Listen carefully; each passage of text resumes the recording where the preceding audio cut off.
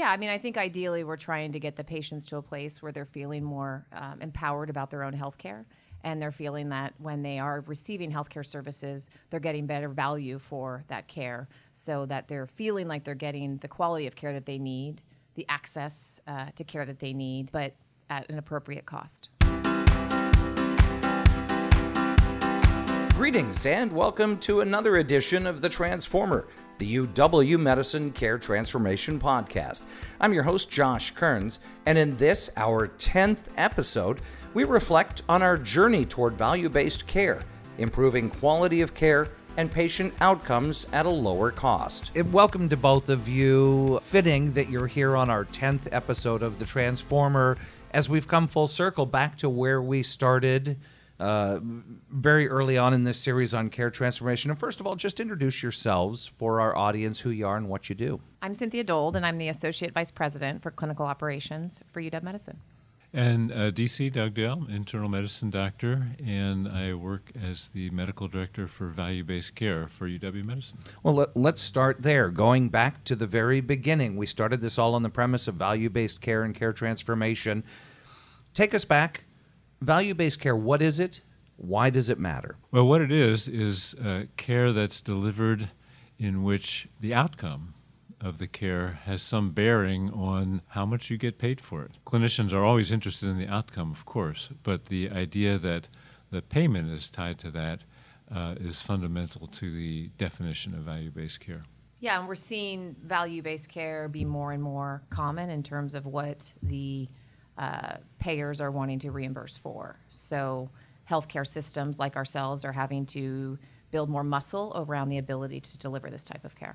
And from a patient standpoint, they may think of it even a little bit more so because they have costs themselves that go beyond payment from insurers. So although we may portray it as a construct that comes from payers, it really is applicable to patients as well.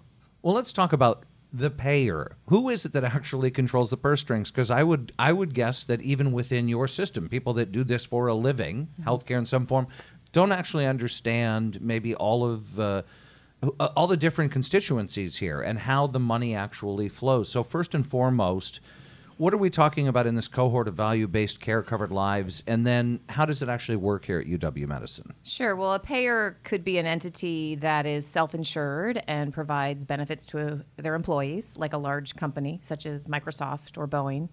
A payer could be an organization that reimburses claims for health services, such as an insurer like Premera or Regents.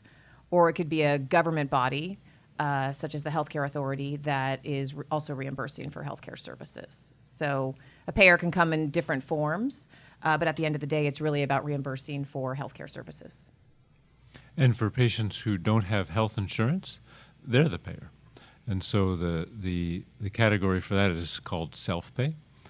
As health plans have evolved, I think most people know that the patient's share of the cost has gone up through what are called co-payments, co-insurances, and deductibles. This is terminology that most people who have health insurance will run across. And that has somewhat changed the dynamic to where patients really are more at the table around the cost discussions. Culturally, that's been a big change in our country, isn't it? And we still see it. Why should I have to pay more? It seems like we set up, I hate to use the word entitlement, but an entitlement, that our health care should cost very little to nothing, and that's a different dynamic now, isn't it, that we're still having to get the patients on board with? Yeah, I mean, I think ideally we're trying to get the patients to a place where they're feeling more empowered about their own health care, and they're feeling that when they are receiving healthcare services, they're getting better value for that care, so that they're feeling like they're getting the quality of care that they need, the access to care that they need, but at an appropriate cost.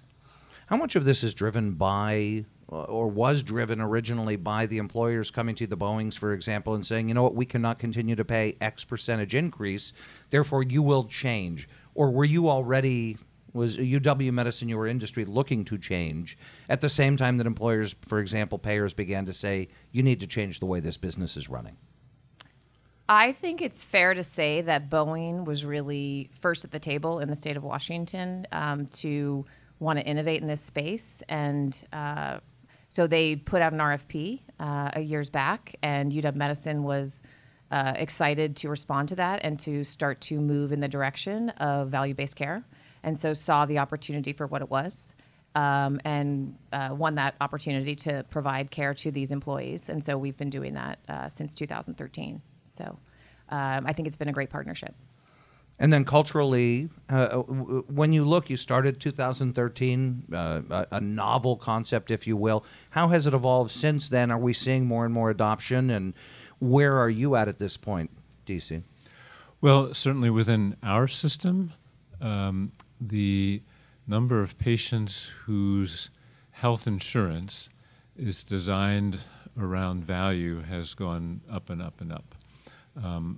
And it's now, I would say, the majority of patients have some component of value in how the payment works. As a nation, the same is true.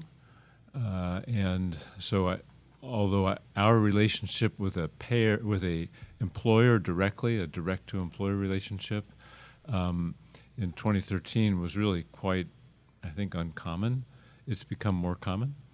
And the relationship that we have with insurers around payment for value has certainly become much more common across the country, probably exceeding the degree to which it's present in our market. It's amazing to see the amount of brain power and work and how much it takes to change this entire world, if you will. What are the goals at the end of the day? What do you look at as we want to accomplish A, B, and C? Because I take it it's not just simply we want to see a lower bottom line next year, that it's got to be far more holistic. Well, I would say that everyone is interested in creating health, actually. And so medical care has some influence on overall health, but it probably actually isn't the most influential piece of it. So when you think about creating health, it's important to go beyond the medical care system. Our world, of course, is what we can do on the medical care system. That's our particular expertise and domain. In order to do that, we've embarked on many different programs that we believe or can prove will improve the health of patients. Overall, again, it's really about making sure that we're getting care to patients in the right way, providing the right types of healthcare services at the right time, and making sure that we're demonstrating our results around that. So more transparency around the type of care that's being given, when it's given, so that all individuals, healthcare organizations, providers involved feel like we're on the journey together. I see a long journey of alignment that needs to play itself out. I think we have shorter term and longer term goals that are in play here, but at the end of the day, this feels like a journey that is iterating itself and hopefully is feeling better to patients, feeling better to providers. Because it does feel like we are moving in the right direction. But I'd say the destination feels afar to me. But DC, I don't know if you have other thoughts. Well, I don't think that we can say that there's a given destination that when we've arrived there, all of a sudden all the work ceases. It's hard for me to envision a world in which there wouldn't always be a continual quest for improvement. If you were to think of, but I think it's a good exercise to try to articulate, what how would you feel, or what would you call the job is kind of done? And I think that the best answer to that is that the health of individuals and the health of populations, collective individuals, would be as good as it could be. Unfortunately, that's not very quantitative or specific, but that's ultimately what we're trying to accomplish. And for individual practitioners, I think most individual practitioners would say something along those lines. The question of whether spending $1,000 or $2,000 or $10,000, how does that change a person's health status, and how much more do you get if you spend 10 versus 2? that's the sort of thing that health systems and people who buy healthcare are trying to work out. And there's pretty good reason to believe that some of the dollars that are spent don't get that much extra health, and therefore probably shouldn't be spent. But figuring out what those are kind of in the moment and then making decisions that steer us away from them, that's actually what we're trying to do. And each step may be a relatively simple step, but it is a complex system. When we talk about milestones along the way, the measures or categories of value, what are some of those things that you look at on this journey to measure your progress? And some of the things that have been used as measurements, and we do use them, that are totally logical. So, for example, if you have a patient who needs a given health service, can it be delivered in a hospital or can it be delivered outside of a hospital? It's almost always less expensive outside of a hospital if the result is good. If you can do it as well outside of the hospital as inside the hospital, people would say, well, do it outside the hospital. So hospitalization and number of admissions per year and number of days that people spend in the hospital per year at a population level is an example of a measure that's been around for quite some time. That's part of what we look at as we work to improve the health of the population and the public. There's not, however, a magic number. I can't say that we should have 50 hospital admission days per 1,000 per year. That would be quite a low number, but I can't say that that's the destination. So it becomes more a matter of trying to continuously improve on where we are. In the setting of some other things like diabetes or blood pressure control, we can be a little bit more precise. And so we have quality measures for those sorts of conditions and for other conditions that have a higher degree of precision, and we have a better sense of what the ultimate goal could be, a little bit more precise ultimate goal. So it varies somewhat based on how we're assessing things as to whether we can articulate that. So what do our partners say about this process? We spoke with Dr. Emily Transu, the Associate Medical Director of Clinical Quality and Care Transformation for the Washington State Healthcare Authority. She shared with us the critical quality measures that are most important to them and their constituents. There's always a challenge in measuring quality since there are really an infinite number of things that are part of quality of care, but you have to pick a concrete and pretty concise set to represent that. We have 15 measures in our accountable care contract with UW Medicine, and those represent a number of components of quality. We have some on screening and prevention, some on chronic disease management, including diabetes and depression, and then patient experience, including how well doctors communicate. So we've really tried to pick out important issues with a lot of impact and then represent different parts of the care continuum within the measures that we choose. Yeah, and I would add another area that we are tracking closely is around pharmaceuticals, making sure we are prescribing appropriate levels of generics, as well as trying to make sure that if there are expensive pharmaceuticals that aren't clinically necessary, that we're doing what we can to partner with our providers to make sure that we're prescribing the more appropriate alternative. So I think that's just an ongoing opportunity as we work in this space going forward. Speaking of pharmaceuticals, I'm thinking back to my own experience. I had hepatitis C, was eventually treated successfully on a program that many others were not able to get approval from their payer until they were much further along with their fibrosis score, for example, their viral load. Mm-hmm. Is it a challenge for you working with these different payers who may have different definitions? What constitutes chronic? What constitutes advanced?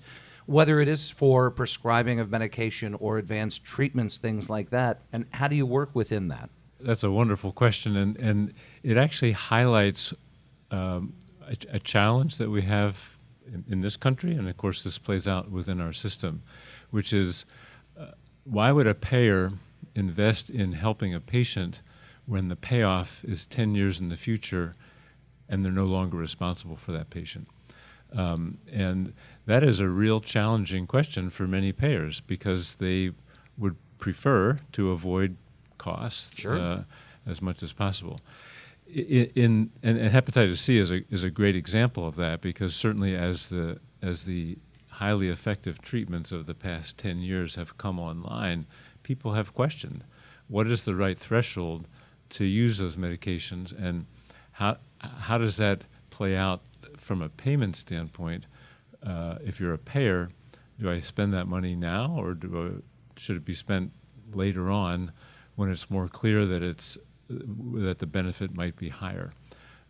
As that particular condition has played out, the clinical standard of care has evolved to where pretty much everybody is considered a candidate for curative therapy now, and any modeling that looks at the future savings supports that notion, but that wasn't always the case. Mm-hmm.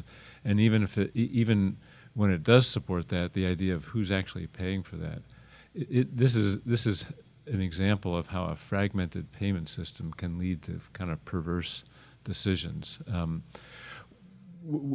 That's not a system that we can solve as a healthcare system. Sure. Our role is to try to do the best job we can with the resources we have and provide the highest, ultimately that's the definition of value, to our patients both individually and as a population.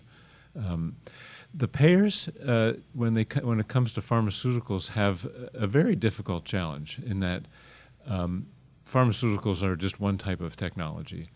And in general, technology is going to advance, and opportunities that were even unthinkable in the not-too-distant past will become possible. Deciding which of those technologies ought to be embraced quickly, now, versus which ones should be embraced partially as more data are available, and which ones simply aren't ready for prime time. We have very disorganized systems for that, and it creates challenges for us as we work with the multiplicity of payers in value-based care. So what do you do? How do you do that at this day right now when you're having these conversations every day? We try to establish clinical standards that we can defend.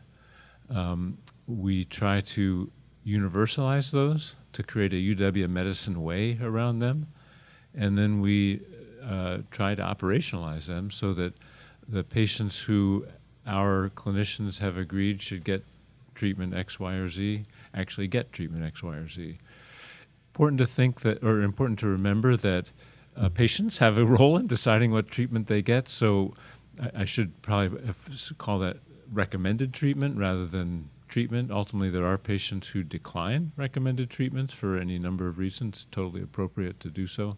But that's how we do it. We try to set a standard, we universalize that standard, and then measure our adherence to that standard. Yeah, and I think I would add that partnerships do come into play here because often data is what's needed, and we, the healthcare organization, don't always have the data we need to see the full picture for the patient. So sometimes that could be in partnering with the employer because they have access to data based on other pharmaceutical contracts they have in terms of how they're managing their pharmaceutical benefit. It could be partnering with outside physicians from our health system, or obviously partnering with the physicians within our health system. So data, as we've been through this work over the years, one of the key learnings I think from that have been data is just really a conundrum often in terms of having the appropriate data you need in order to make good decisions. And I think it will likely always be the case, but I think it's been really challenging as we've managed these contracts to make sure we have good data to make decisions from. And I might elaborate on what Cynthia said even a bit further. A clinician has always known that patients get their care from other clinicians too. And one thing that having relationships with both self-insured employers and insurers has helped us understand better is what that care looks like. Most patients who are in these arrangements get large amounts of their care from outside of our system. maybe I should say it this way: the population gets large amounts. Some patients never go outside our system. Some patients often go outside our system. When you add it all up, there's a very large portion of care that occurs outside our system, which we would have quite limited visibility into if we didn't receive information from payers. The electronic health record interoperability has improved a lot so that we can see some of that now that wasn't visible. We don't need payers to show it to us, but ultimately payers do provide a more global picture of healthcare utilization than we can get on our own. As a layperson, my perception is the insurance company, the payers, I've been under both self-insured employee care as well as through Aetna, Premera, some others. Do you feel like they're in this with you? And as you're working with these different groups that you work with specifically, that they are making sure that at the end of the day that the patients are getting the best care? I would say that as we've created value-based contracts with two primary employers, Boeing and the Healthcare Authority, they are absolutely about making sure their employees are getting good quality of care, good access to care, good coordinated care. So I believe these employers are absolutely wanting to make sure ultimately their employees, that they're obviously paying for better value of care, but that their employees are receiving the highest quality of care possible to them. I would agree. I mean, I've been at many of the tables that Cynthia has been at with those self-insured employers, and if there's one thing that they really want us to do, it's to coordinate the care. They wouldn't presume to kind of micromanage whether a specific piece of care was helpful, not helpful, etc. But they definitely want it to be coordinated, and they have that expectation. Frankly, I think they have a right to that expectation, but that doesn't mean it's easy to deliver on. So I would say on that side, I completely agree. On the insurer side, actually, they are every bit as interested in the health of their members too. They don't work for the people who actually paid the insurance premium. So unlike Boeing, where those folks work for the company that employs the people that they're covering, that's not how insurance companies work, except with the exception of their own employees. But they are actually really quite interested in, and repetitively say so and demonstrate this, the health of the people that they insure. I think that they feel like healthcare shouldn't cost as much as it does. They receive a lot of pressure from the people who pay their premiums to reduce the outlay, and they can, from their kind of through their lens, they also get to the coordination question, which is, why does somebody get care in a couple different sites, and is there a way to streamline that would be to everyone's benefit? And of course, the answer why is not a simple one, but is there a way to streamline it? Yes, there ought to be, and that's a big part of what we're trying to do. Everybody's interested in paying less for healthcare, but really none of the people I've run across take that as their principal driver. And we know it's critical to listen to our partners. Dr. Transu of the HCA told us that coordination is working. We've been very impressed at how UW-Medicine has worked on really building systems that truly improve care. Things like being able to do outreach when someone hasn't come in for care that they need, and also taking every opportunity when someone is in to ensure that quality gaps are closed. I want to switch gears a little bit. When we talk about healthcare, so often behavioral health, mental health is left out of the conversation. How do you integrate that into all of the work you're doing here around value-based care overall? Well, if there's one thing that I think I can attest to, both as a clinician and then as somebody involved in this work at a population level, is that a person's behavioral health has a pretty big impact on how their overall health goes. It has a big impact on how they would rate their health. It has a big impact on how they choose to get health care. And it has a big impact on how they choose to kind of carry out whatever health care has been recommended to them. That's been supported in the research literature for a long time. I think that a real innovation that has its roots within UW Medicine, I wouldn't want to say we're the only place that's done this, but there's a very long tradition in our system, and I would give a lot of credit to some very seminal thinkers in the Department of Psychiatry to quantify what the effect of behavioral health status is on medical care, to quantify a person's behavioral health status so that it can be managed in a way that that doctors manage other sorts of conditions, and to then set up systems that deal with the situation where a person's care is not going the way it ought to, or at least the way it could best go, and then figure out how to intervene on that. So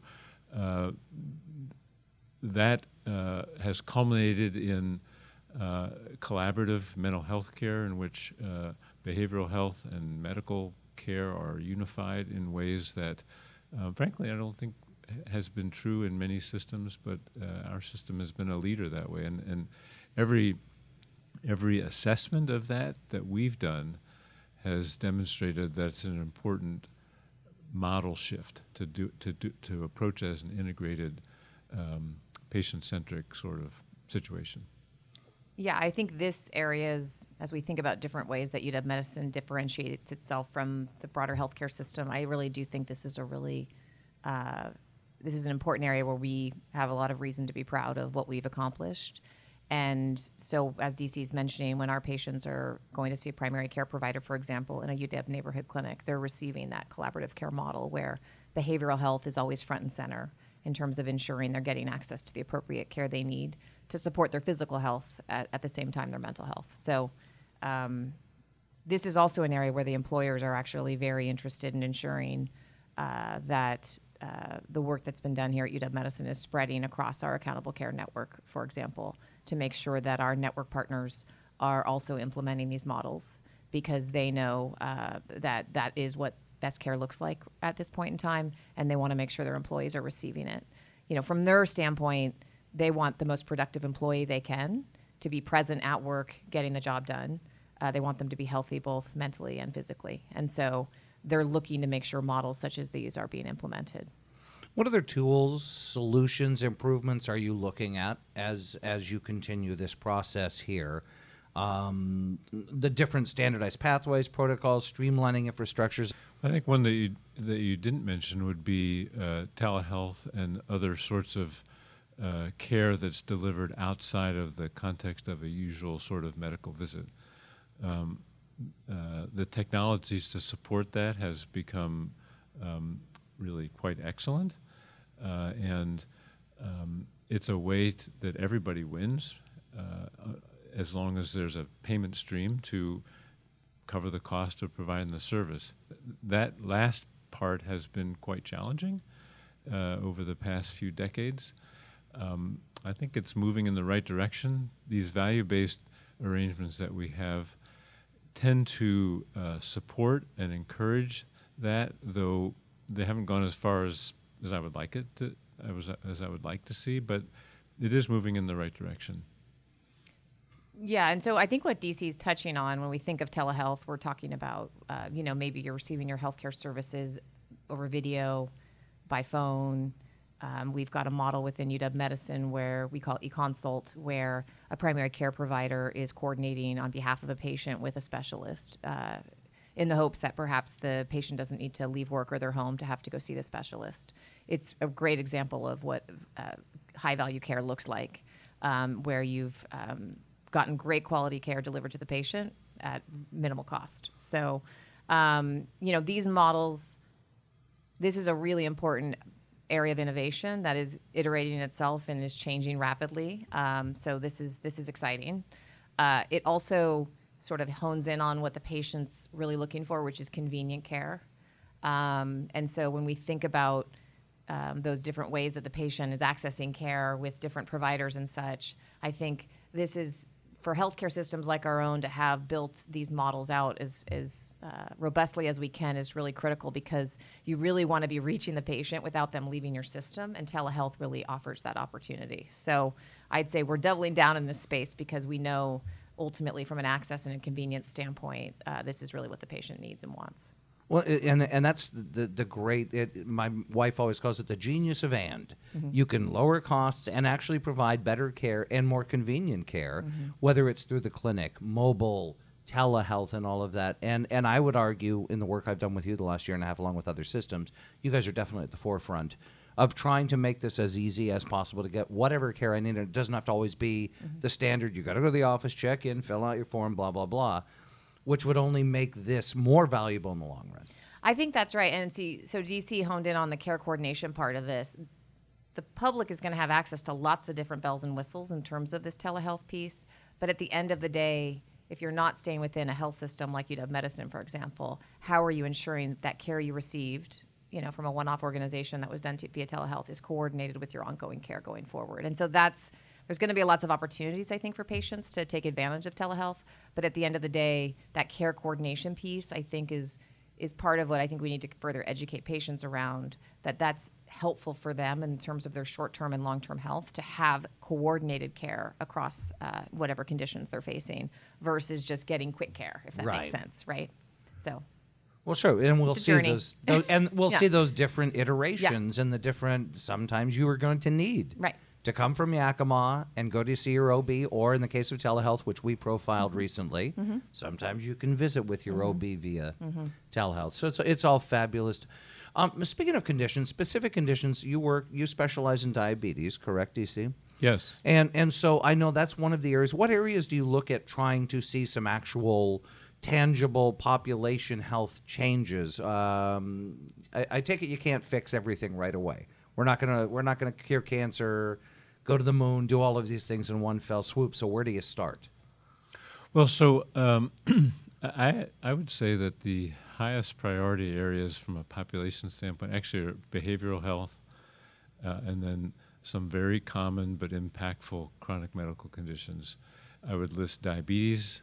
I would list cardiovascular disease, particularly coronary artery disease and cerebrovascular disease, the precursors to heart attacks and strokes, and the things that contribute to them as probably the highest leverage points. Oncology care, cancer care, is super important, but most of our population level work there is around prevention of cancer rather than treatment of the, fortunately, relatively small portion of the population that gets cancer at any given time. So that's how I would prioritize kind of what has the biggest population impact. I kind of always come back to the behavioral health. I think that optimizing that probably has the biggest payoff.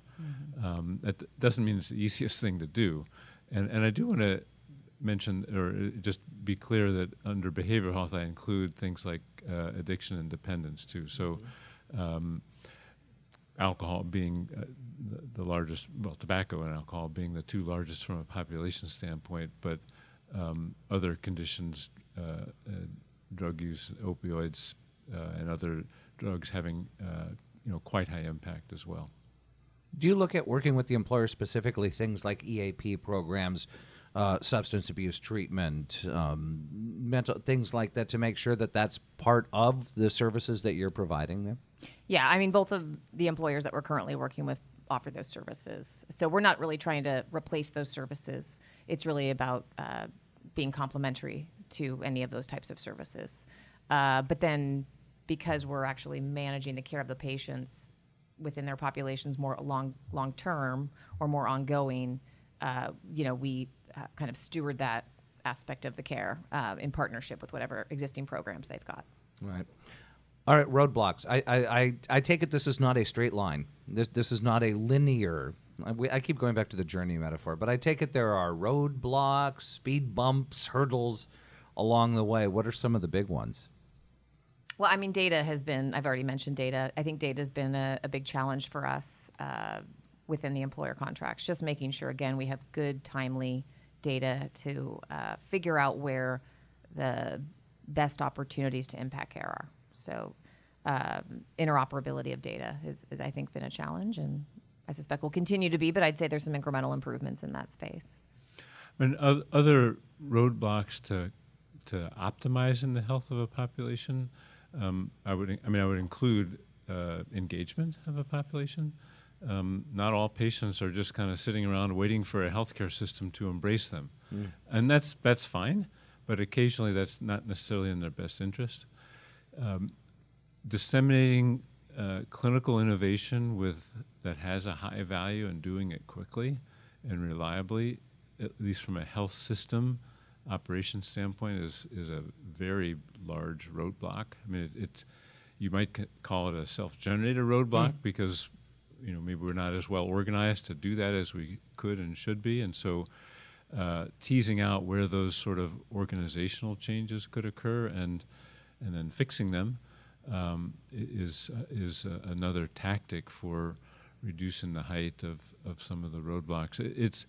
It's generally known in the clinical community that changing the behavior of clinicians, how they take care of pretty much any sort of situation, is difficult, and that's a big part of the work that I do, is trying to figure out how to do that more efficiently.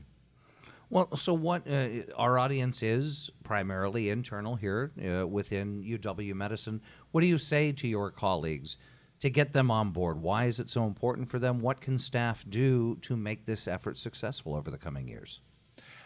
In the years that I've been involved with this, one of the questions that I'm most often asked is, what is the UW Medicine way of doing, and then fill in the blank. And we've come a long way to be able to fill in some of those blanks, but we have a long way to go. It is absolutely correct that patient care plans are individualized, but the tendency away from trying to articulate a best practice, which should be our default, absent reasons to deviate, that's where I would like to see our workforce engage as universally as possible. Yeah, I think everybody has a role to play in access, patient experience, providing input into new ways of delivering care, innovations around care. So I think there's lots of different ways people can participate in this process. And it's absolutely all hands on deck approach. Value-based care is here to stay.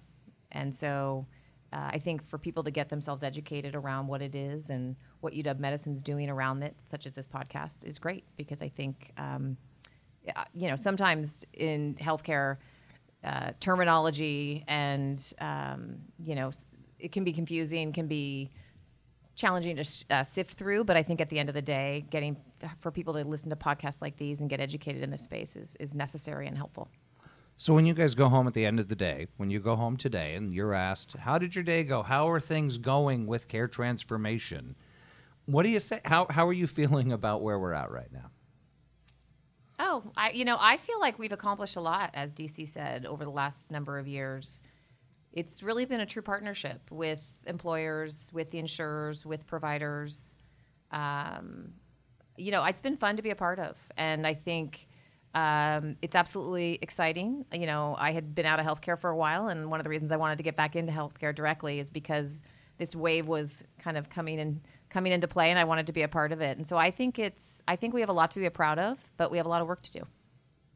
I've been in healthcare continuously since the mid-1980s, so the chance to see our system become more patient-centric, while at the same time paying attention to how things play at the population level, has been really good for us. Lastly, is there anything we haven't touched on? Anything you want your colleagues to know? There is an issue that often comes up, which is, what is the provider, the care team, the clinical, and frankly all employees of our health system, what is their work life like? And how does this work impact them? some people have called it the fourth aim of the quadruple aim. My hope is that as we can articulate the promise of this sort of work, that will energize our everybody who works for UW Medicine to participate in the work that they do and help with the innovation.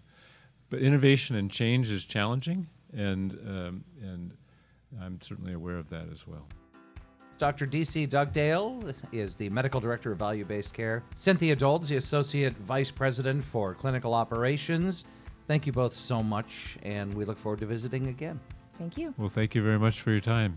And that's going to do it for another episode of The Transformer. I'm Josh Kearns, and we'll talk again soon as we explore more of the transformative work you and your UW Medicine colleagues are putting into practice. Thanks so much for listening, and take care.